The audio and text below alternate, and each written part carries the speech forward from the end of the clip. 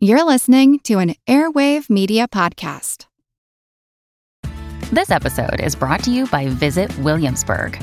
In Williamsburg, Virginia, there's never too much of a good thing. Whether you're a foodie, a golfer, a history buff, a shopaholic, an outdoor enthusiast, or a thrill seeker, you'll find what you came for here and more. So ask yourself, what is it you want? Discover Williamsburg and plan your trip at visitwilliamsburg.com.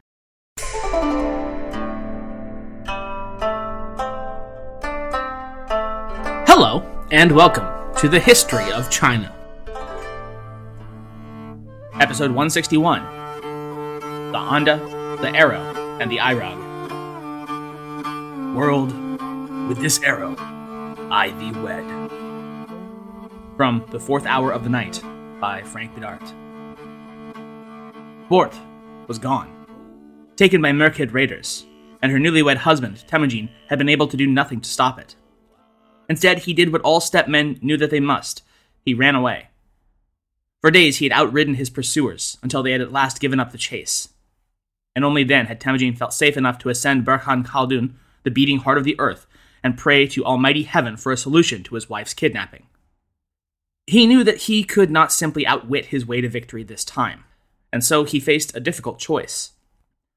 The three main rivers that flowed away from the mighty mountain in their different directions summed this choice up. Flowing southeast down to the rich steppeland was the Kherlun, offering him the possibility of simply moving on with his life and continuing as a simple herder. Along that path was the potential for prosperity, wealth, even, given the herds that he could accumulate, a new bride, perhaps even many. Yet as a herder of the tiny Borjigin line, he would forever run the risk of falling victim yet again to the Merkids, or the Taichiud, or any other group powerful enough to steal away yet again what he had earned. His second choice, flowing northeast, was the Onon, the river along which his own life had begun. That way it laid the protection of the Khenti and the Taiga, a retreat to the forest, to the life of the huntsman, a lean existence, but one that he was very much used to. Safety, but without the possibility of prosperity, and certainly never to see Börte again. The third river, flowing southwest and to the Khara forests, was the Tula. Back to Ong Khan and his Kereyids, and his newly reaffirmed offer of protection and aid. This third choice was the only one that offered Temujin any real chance of saving his wife. In the end, it was no choice at all.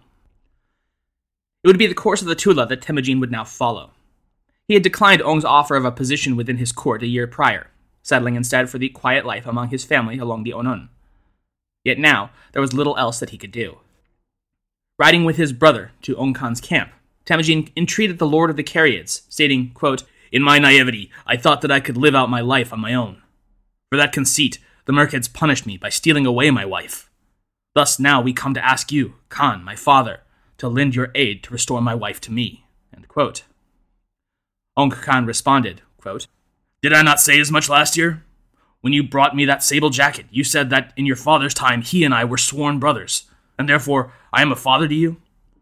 I swore to you that I would bring your people and unite them under you. I swore from my bowels and my backbone. And I will honor that promise now. I will crush the Merkids and rescue your lady Börte for you. I will destroy them and return your Khatun to you." End quote. This was, of course, largely pretext. As Weatherford points out, had the Khan not wanted to fight the Merkids, he could have sympathetically deferred and instead offered a new wife from among his own clan to Temujin as a replacement for Börte. Instead, Ong opted to use Temujin's grievance as an excuse to raid and pillage, and, of course, enact a measure of his own vengeance for the old slights against him by the Merkid people. Such was, after all, the endless cycle of the steppe. Ong instructed Temujin to send a message and reach out to his one and only Anda, Jamukha, himself sworn to the service of the Khan, to take up his banner and lead a force of 20,000 men as the Kereyid's left flank, and to meet him at a time and place of his own choosing. Temujin convened his two brothers, Khasar and Belgutei, asking that they convey the message to Jamukha personally. He said, quote, "The three Merkids made my bed empty. Are we not one family? My sworn brother, how can we gain vengeance? My heart is broken. Are we not one blood, one liver, one life? How may we revenge ourselves?" End quote. And he also made sure that they should repeat the words of Ong Khan and his pledge of support and call to action. In due course, Jamukha replied, again through Temujin's two brothers, quote, "Temujin, my Anda, my heart aches knowing what has been done to you. I will, of course, help you gain your just vengeance by destroying the Merkids. Let us rescue our Lady Börte." End quote. Jamukha went on to say that he knew the location of Tokhtoa and his band of Merkids on a small island between the Orkhan and the Silunga rivers. He concluded his reply, as ever, spoken in a carefully constructed rhyming verse for ease of memorization by the messenger, and then repeated verbatim to the recipient, with the stanza, quote, "For my part, I have made offerings to the spear-tipped banner. I have beaten the rumbling drum made from the black bull's hide. I have mounted my swift black horse. I have donned my armor. I have grasped my iron spear. I have knocked my arrow. Let us ride out. Let us battle to the death." End quote. Thus it was that with Ong Khan leading his Kereyid tribe on the right, Jamukha his Jadaran clan on the left, and Temujin his tiny band of Borjigin in the center, they would assault the Merkids that had stolen Börte. Amazingly, though in his short life he had already experienced many hardships, hunger, murder, treachery, injury, and slavery, just to name a few, this would be the first actual large-scale combat, or raid, in which Temujin had taken part. It would prove to be a rather foregone conclusion, more of a rout than an actual battle, as, in the Way of the Steppe, Merkid outriders and hunters had spotted the war party's approach and warned their band ahead of time, giving most of the men the opportunity to flee, with all the possessions and women that they could take with them. This included Börte, who, now the forcible wife of an aged Merkid warrior, was packed away into a cart and set off with a train of goods and chattel. This she was willing to do, since she could not know who might be attacking their camp, and certainly did not wish to be kidnapped again by yet another unknown group. It was into this panicked flight that Temujin galloped, shouting into the melee of frightened women and children his wife's name. Recognizing her husband's voice, Börte leapt from the cart that she'd been stowed within, and ran to him, snatching the reins from his hand. In the darkness, panic, and confusion of the raid, Temujin momentarily did not recognize who had done this and made to attack. Yet in the light of the moon saw his beloved wife's face, whereupon they threw themselves upon each other and embraced. Though the main host under Tokhtoa, the Merkid, were able to flee north to the far-flung reaches of Siberia, the raid organized by Temujin was deemed a decisive victory. Many Merkids were captured and killed, and much loot was seized, and of course, with the return of Börte. In its aftermath, and especially given the breakup of the Merkid Confederation, Temujin's own ranks began to swell with men eager to follow a man who could lead such a successful attack. Obviously, thanks were very much in order for the two men in his life who had allowed for this glorious outcome, Ong Khan and Jamukha. To both, Temujin gave great gifts and praise, but to Jamukha specifically, his sworn brother, his Anda, with whom he shared one blood and one life, Temujin heaped on the honors. A gold sash that had been pillaged, and Tokhtoa's own prized yellow gelding. It seemed that the two might make a formidable pair, capable of uniting the scattered Mongol tribes into a powerful confederation. And indeed, for a time, a full year and a half, that was exactly their plan, to remain together and continue their military partnership. However, it was not to be. From Alson, quote, "Competition for retainers and latent rivalry over the right to reunify the scattered Mongolian lineages caused tension between the two." End quote. In the interim, Börte had been returned to Temujin, but carrying something of a surprise. She was something like 8 months pregnant, and yet may have been taken longer than 8 months prior. It was a situation that would trouble Temujin throughout the rest of his life when this child, a boy, was born less than a month after Börte's rescue, as evidenced by the fact that the secret history only references the incident once and in an extremely abbreviated form. It writes that Temujin simply noted that his wife is pregnant when begging for Ong Khan's help, and nothing else was said. As can sometimes be the case, historical silence on an issue, especially one that would normally be celebrated like the birth of a Khan's first son, can say as much as any writing. The boy's name can also be interpreted as suggestive, as they called him Jochi, meaning visitor or guest. In any event, Temujin seemed determined to claim the child as his own, and would brook no open question about it. The issue was decided, yet such unspoken and unanswered questions would haunt both the eventual Genghis Khan and his sons for the rest of their lives. In the end, it would prove a rather small incident that would send the two Anda on their separate paths, yet one that had been building for quite a while. Temujin had come to feel, through small slights and minor annoyances, that his special status as Anda with Jamukha had lessened with time, and that the brother he rode with had come to view him as an inferior, and even as a little brother, a station he'd proved years ago unable to countenance for long. It was in May of 1181, mid-spring rising swiftly into summer, that would prove the final straw. At Jamukha's command, the group broke their winter camp to head for their richer summer pastures. Temujin rode alongside, as usual, but on this day, Jamukha turned to him and said, quote, "Our horse herders should camp near the mountain to pitch their bark tents there, and you and your shepherds and goatsmen should camp next to the river to fill their gullets." End quote. Stunned, Temujin made no reply, but instead hung back and began to look for his mother to share this troubling news. To his ears, and possibly how Jamukha had indeed intended it, Temujin had just been dismissed as a lesser member of the clan, a mere shepherd boy, rather than horseman. Moreover, he'd been ordered to part from Jamukha's side and make his camp elsewhere. It seems likely that Jamukha had come to resent Temujin's innate charisma and ability to attract the loyalty of followers to his own side rather than that of Jamukha, and wished to be rid of him. Finding his mother, Hoilun, and Börte alongside, he repeated Jamukha's command and asked what he should do. It was his wife who spoke up first, saying, quote, "Anda Jamukha is said to tire easily of others. The time has come for him to tire of us, it seems. This is probably intended against us as a conspiracy. Thus, we should camp with him no more, but ride on through the night without delay." End quote. Temujin agreed with his wife's wisdom, though it must have been with some reluctance, and the Borjigin secretly made plans to inform all who might wish to follow them that they would be sneaking off that night and putting as much distance between themselves and Jamukha as possible, and that any of them who so desired were invited to tag along. It must have been to Jamukha's horror the following morning that he arose to find the greater part of his mighty band had abandoned him and fled with Temujin. It was just as he'd feared. At daybreak, the Borjigin chieftain was to find that he had attracted the Hachiun, the Harakai, the Haraldai, the Jaliers, the Tarhut, and the Changiut and Bayaut clans. Most impressively, perhaps even now and certainly in Temujin's future, he had attracted a number of Baralas and their chieftain, the mighty warrior Hubilai, who would come to serve as one of the Mongol Great Khan's greatest generals in the wars to come. These and many others, individuals and entire family bands alike, had broken with Jamukha and joined the Borjigins. At the age of 19, the spring of 1181, Temujin had become a leader of one of the more formidable forces on the steppes, but not yet the leader of the entire Mongol people, and certainly still no match for the Naimans, Kereyids, or Tatars. Moreover, though greatly diminished in strength and numbers, and though he chose not to pursue his erstwhile Anda's flight, Jamukha would neither forget nor forgive this betrayal. It would launch a bitter feud between the two that would last for more than a quarter century, and finally engulf the entire Mongol world in a civil war. But we'll get to that in time. For now, it was time for Temujin and his Borjigin host to finally make their move against their one-time tormentors and close kin of both Temujin and Jamukha, the Taichiud clan. Riding down upon them, the secret history tells of the men fleeing in terror, only to be cut down by Mongol warriors. Yet extermination was not their goal.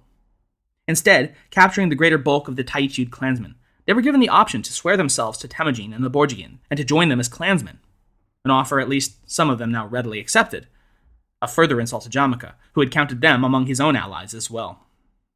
Following this vast expansion of his power, in 1189, Temujin took his band to the upper Haralun River, to a valley at the foot of the heart-shaped mountain and beside an azure body called Lake Koko. Here, Temujin decided he would make a play for something greater than simply being a leader among the steppes. He would make a call for the ceremony known as the Heraltai, a calling together of all kindred bands who would wish to attend, to convene and make one of their own, the man who had called them, their formal chieftain, or Khan. It was a highly ritualized affair, but the outcome was assured so long as a sufficient quorum of tribes opted to arrive.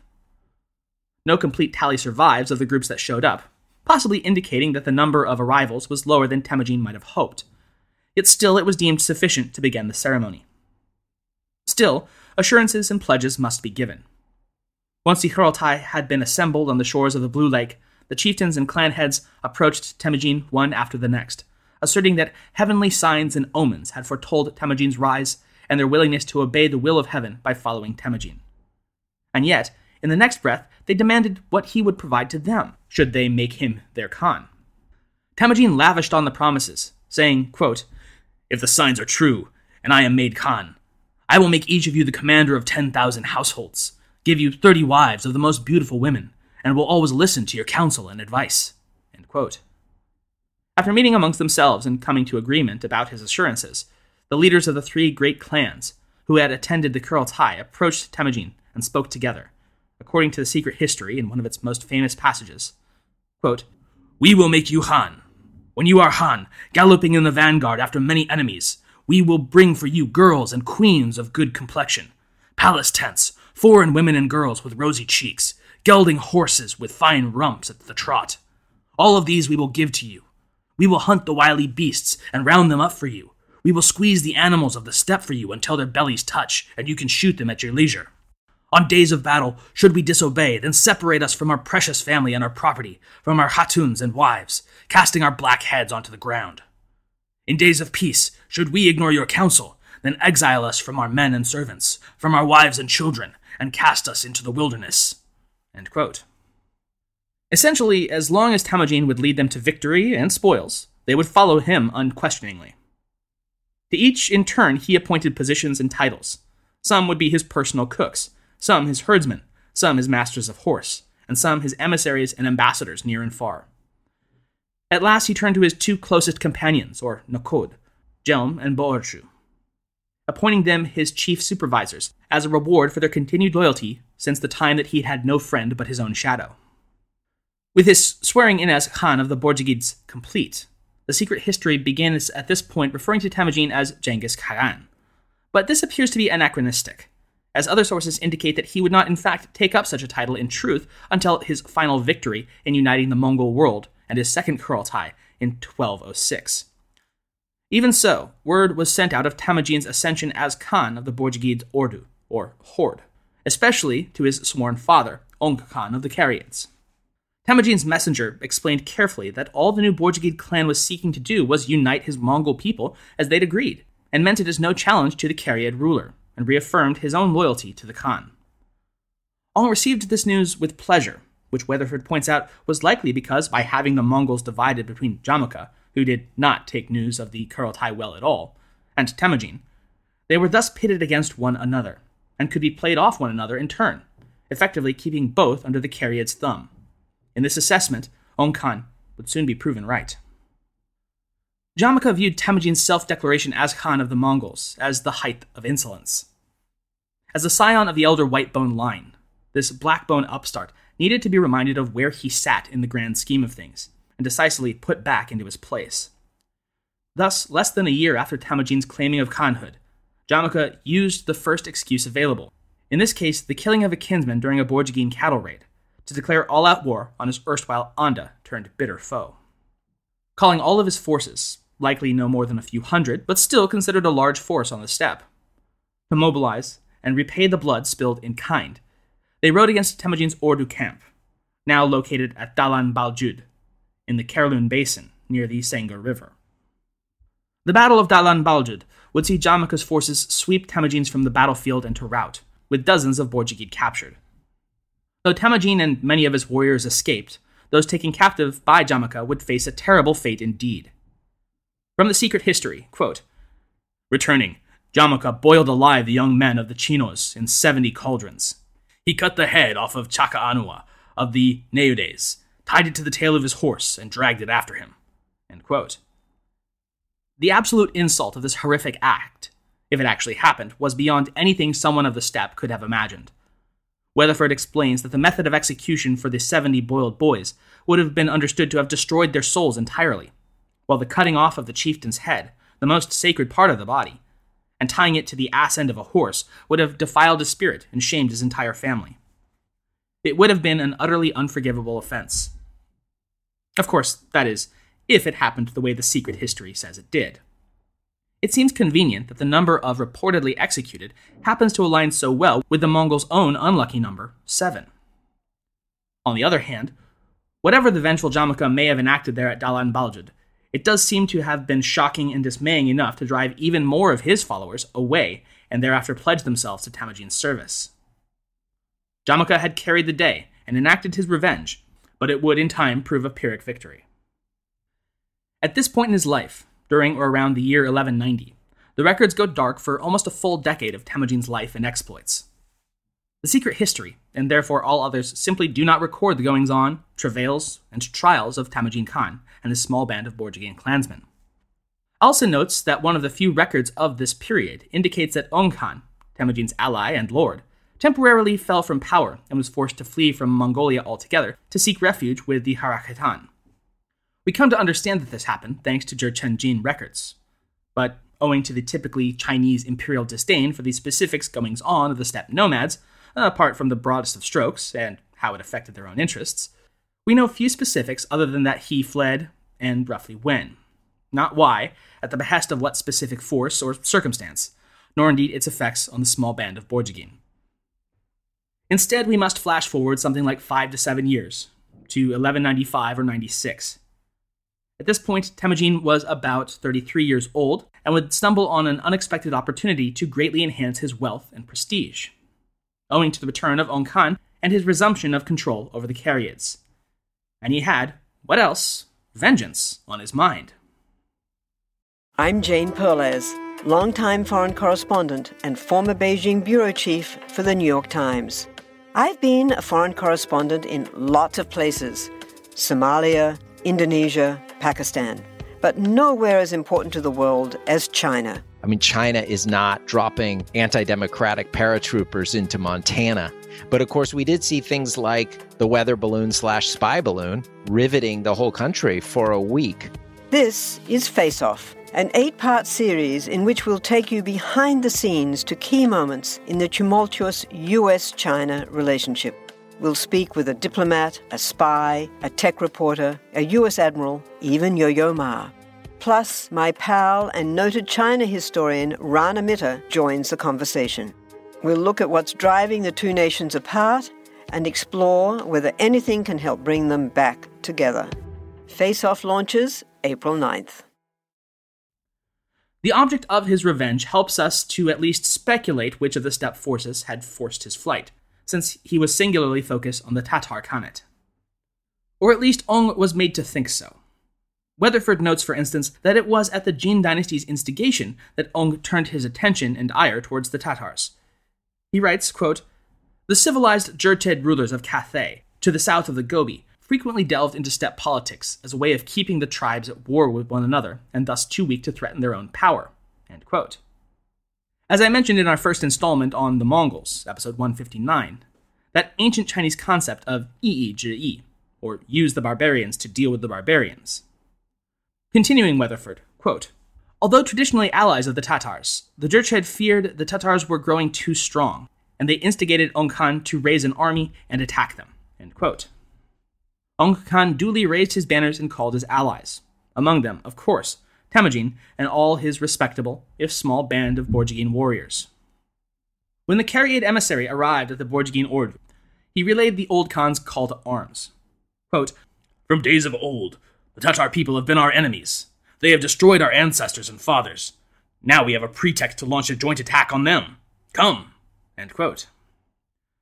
Temujin replied with a hearty affirmative, saying that he'd just recently sighted a Tatar band moving towards his own encampment along the Ulja River, and urging the old Khan to make haste in coming to his side. Thus, in the winter of 1196, a combined force of Mongols, Kereyids, and even several contingents of Jurchen swept down upon the Tatar encampment, making quick and easy work of them. The sheer amount of loot and treasure seized from their large-scale raid on a significantly richer group like the Tatars dazzled Temujin, and the Secret Histories makes little effort to hide the steppe chieftain's astonishment at the sheer luxury of what they'd just seized. Quote, "A cradle embossed with silver and covered by a silken blanket embroidered with golden threads and pearls. Even captured Tatar children wore satin clothes decorated with golden threads. In one case, a young boy wore a gold ring in his nose and one in each ear." End quote. Upon reporting their success to the Jurchenjin overseers, by their imperial decree, To'oril of the Kereyids was at last given the title of Wang, or Prince, and now became Ong Khan in truth. And as for Temujin, he was granted the lesser but still esteemed title of Ja'ut Khuri, which Onon translates as meaning a commander of the Jin border armies. The Jin high official, a member of the ruling Jurchen Wanyang clan, said to the two Khans, quote, "By jointly attacking the Tatars and killing their leadership, you've done the Altan Khan," literally the Golden Khan, referring to the Jin emperor Zhang Zong, "a great service. I will ride back to the central capital and inform the Altan Khan, and let him decide for himself if he wishes to bestow upon you the greater title of Commissioner of Pacification." End quote. In the aftermath of this successful raid against the Tatars, word of Temujin's battlefield successes, and of course his vastly expanded wealth, would drive many who had been fence riders to now join with him. Yet there was one group against whom Temujin immediately turned to mete out further vengeance: the Jerkids, who had pledged themselves to the Borjigin cause, but then not only grievously insulted Temujin by daring to draw the blood of his half-brother Belgutei at a feast that turned into a brawl, but then went so far as to renege at the last minute in joining them against the Tatars. Temujin had even gone so far as to wait an extra 6 days for the Jerkids to arrive at the appointed place, yet when they still did not arrive, he was forced to set off without them. For Temujin, a foe opposing him straightforwardly might be worthy of respect, perhaps even reprieve and a chance at submission. But someone who had betrayed their word to him? Never. Even more than their refusal to fight, they had dared to raid the Borjigin camp in the absence of its strong fighting men, killing at least 10 and making off with the clothing and possessions of everyone else. This could absolutely not be forgiven. He launched his counter-assault on the faithless Jerkids the following year, in 1197, and defeated them easily, plundering their camps and riding down their leaders who had tried to escape on horseback, specifically the chieftains Sachebeki and Taichu. These two had been among those clan heads to personally take the oath that had elevated Temujin as their unquestioned Khan, and had promised death by beheading to any who dared disobey. Catching up to them and taking the two prisoners in a mountain pass, they then hauled them back for trial before the assembled clan heads.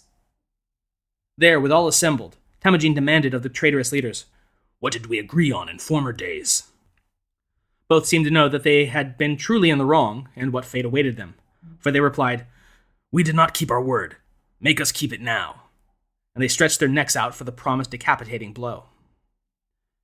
Yet here the Khan drew back, spilling a fellow Mongol's noble blood, even a faithless one, and even with good cause, was a grievous insult to his soul and to the earth beside. Instead, to preserve the last shred of their dignity and honor, he ordered the pair executed in a different manner, what the secret history simply refers to as suffocation, but seems likelier to have been the more common form of execution for those of noble blood, being sewn up into a leather sack and then either trampled by horses or thrown into a river to drown. For the remainder of the Jurkins, a very different fate would await, and one that broke with all usual traditions of the steppe.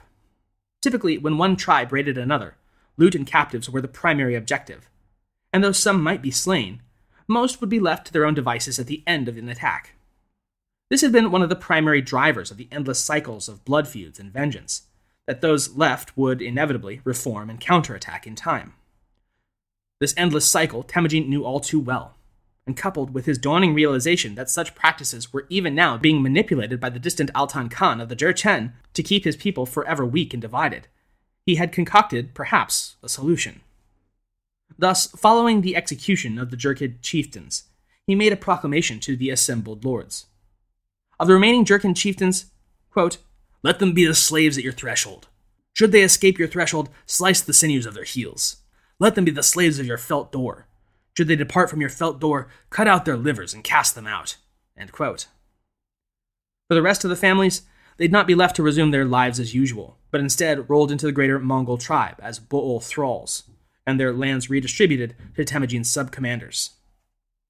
They'd be neither destroyed nor freed, but rather absorbed. This, the Khan symbolized by giving a toddler boy, apparently orphaned in the attack, to his own mother, Huilun, as an adoptive son, thereby making the boy his adoptive younger brother, and the Jurkin people his clan relatives. This he had likewise done with his previously defeated enemy clans, including the Tatars, Merkids, and Taichiud. In a final and brutal display of dominance, Temujin ordered a feast that night that all, old and new members of his family, were to attend, so that all might witness.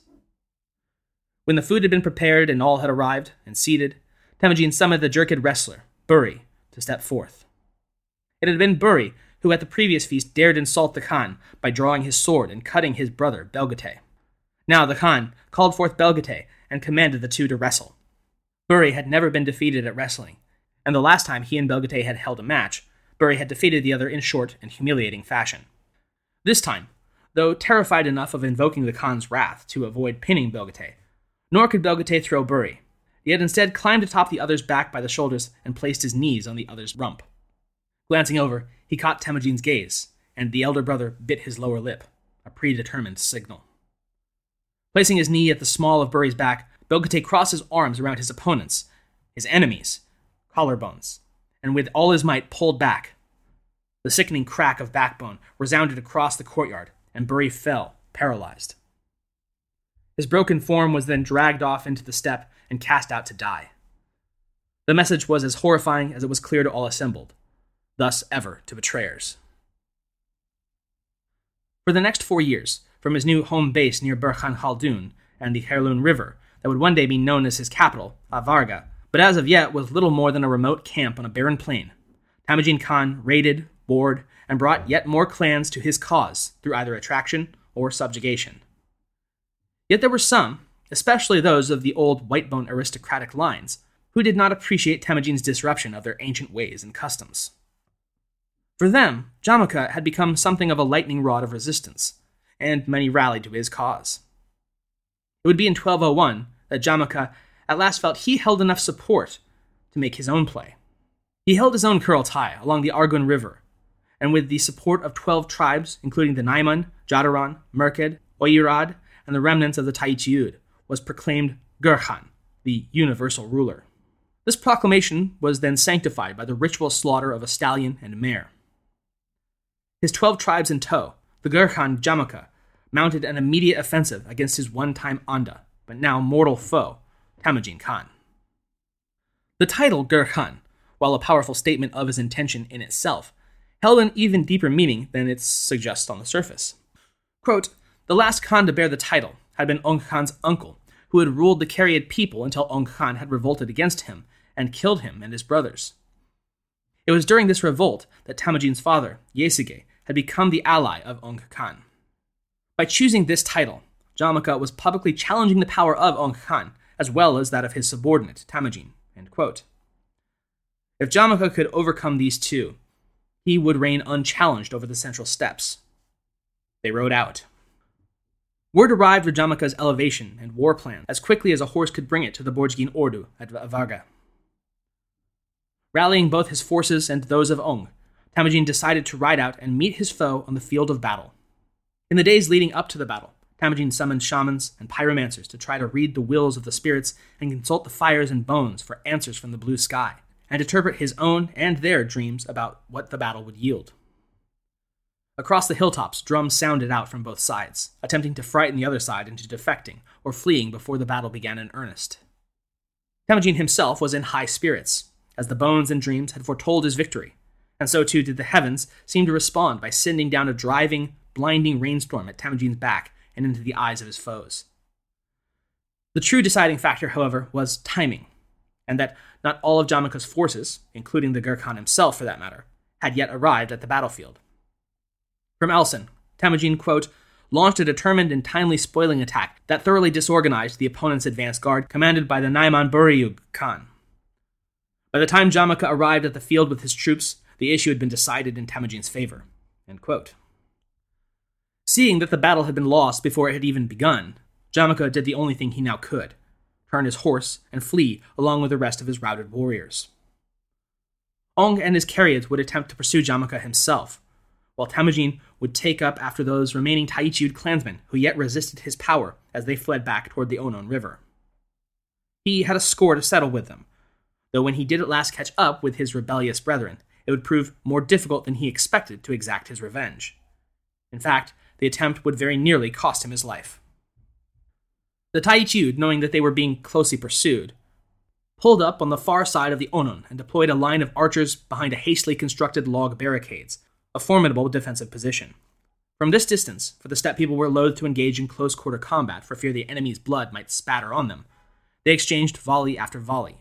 From the secret history, quote, Temujin Khan arrived and did battle with the Taichiuds. They seesawed back and forth until evening. They then passed the night propped up against each other at the very spot where they had fought. The people who had fled earlier in panic also returned. Setting up camp with the soldiers, they spent the night together with them. End quote.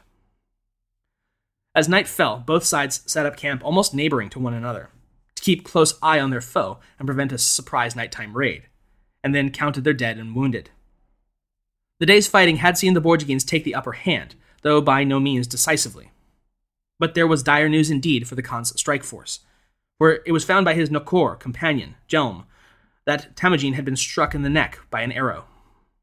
Though not a deep wound, his attempts to staunch the bleeding had proven unsuccessful, and weakened by blood loss, he quickly lost consciousness as night fell. Jelme, trusting no other to stand guard over his Khan, stayed at Temujin's side through the night, sucking at the wound to try to prevent infection and from it clotting shut. The blood that he sucked out he then swallowed as much of as he could to try to keep it from being contaminated by touching the earth. Weatherford points out that another reason for this was likely psychological in addition to the religious aspect, that by concealing the amount of blood their Khan had lost, Jelme would have been able to make Temujin's wound seem less severe than it was, and thus stave off potential panic. Around midnight, Temujin regained consciousness and weakly intoned to Jelme, The bleeding has stopped, and I'm thirsty. Please, give me Airag. Airag was the traditional drink of the steppe herders, a mildly alcoholic beverage made of fermented mare's milk that the nomads were infamous for drinking to great excess. The Borjigin camp had nothing but water, but Jelme remembered seeing that several supply wagons ringed the neighboring Taichiud camp, likely stocked with Airag. Seeing no other option, Jelme stripped off his hat and clothes, and, all but naked, slipped across the battlefield and into the enemy's camp. This seems a bizarre thing to do, but Weatherford explains, quote, For a Mongol, public nakedness is a great sign of debasement, and had one of the Taichiud seen him going through the camp naked at night, they probably would have assumed that he was one of their own getting up to relieve himself. Out of politeness, they probably would have looked away for fear of shaming one of their own warriors. Had they looked carefully and recognized him, Jelme planned to claim that he had just been stripped and humiliated by his fellow Mongols and had escaped to the Taichiud. They would probably have believed him because of the unlikelihood that any proud Mongol warrior would intentionally allow himself to be captured naked. End quote. It was a truly bold strategy, and it would work flawlessly. Jelme was able to penetrate the Taichiud camp without rousing them, and investigated the waiting supply wagons. Alas, there was no Airag to be found, but instead he had to settle for taking a bucket of fermenting mare's milk back to his own camp and the waiting Temujin. Mixing it with water, this he fed to the weakened Khan through the night. By daybreak, Temujin had regained some of his strength and enough of his senses to look around and see the bizarre sight of his half-naked companion kneeling over him, surrounded by congealed blood. Puzzled, and more than a bit disgusted and disquieted by the sight of all this blood, taboo as it was, Temujin asked Jelme, What happened? Could you have spit that, gesturing to the blood, a bit further away from me? Recovering further and listening to Jelme's tale of heroics and braving the enemy camp in his underwear to bring his Khan back a drink in his hour of need, a stunned Temujin replied at last, What can I say?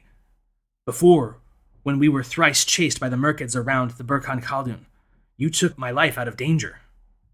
Last night you sucked at my wound to spare it from clotting and freed my life from obstruction. When I was delirious with thirst, you entered the enemy camp nude without a moment's hesitation, at great risk to yourself, and filled my life up. These 3 services will stay with me in my heart forever. End quote.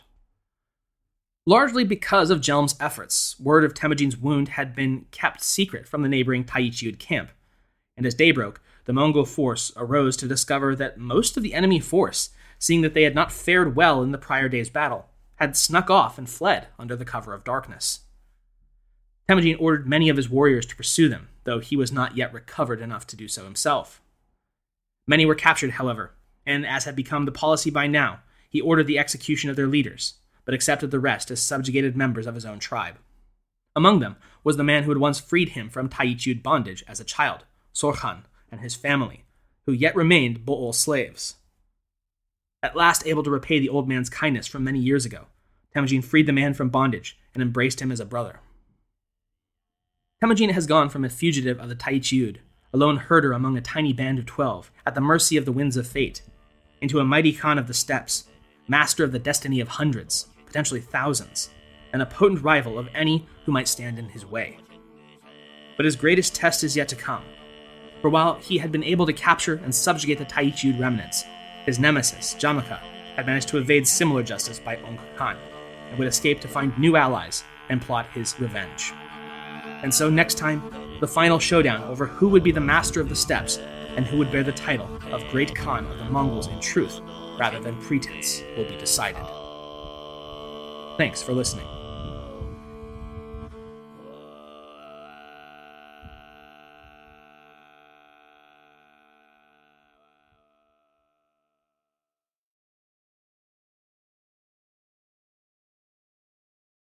The corporate world is like the ocean. It's alluring, but it's also full of deadly creatures that can shred you to pieces. It becomes kind of like a Game of Thrones political arena where everyone's trying to murder you to get your job. My family doesn't come from corporate background, so I didn't have any sort of guidance in that. This is not your typical work podcast. Sometimes you need to be empathetic. And then there are times that you ask for input, but you don't really give a shit.